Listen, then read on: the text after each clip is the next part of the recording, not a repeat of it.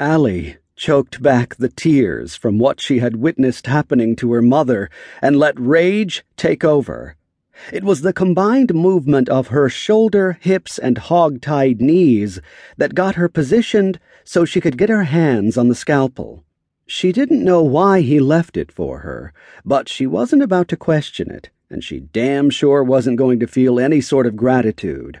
The scalpel sliced through the cords and tubes as if they were butter.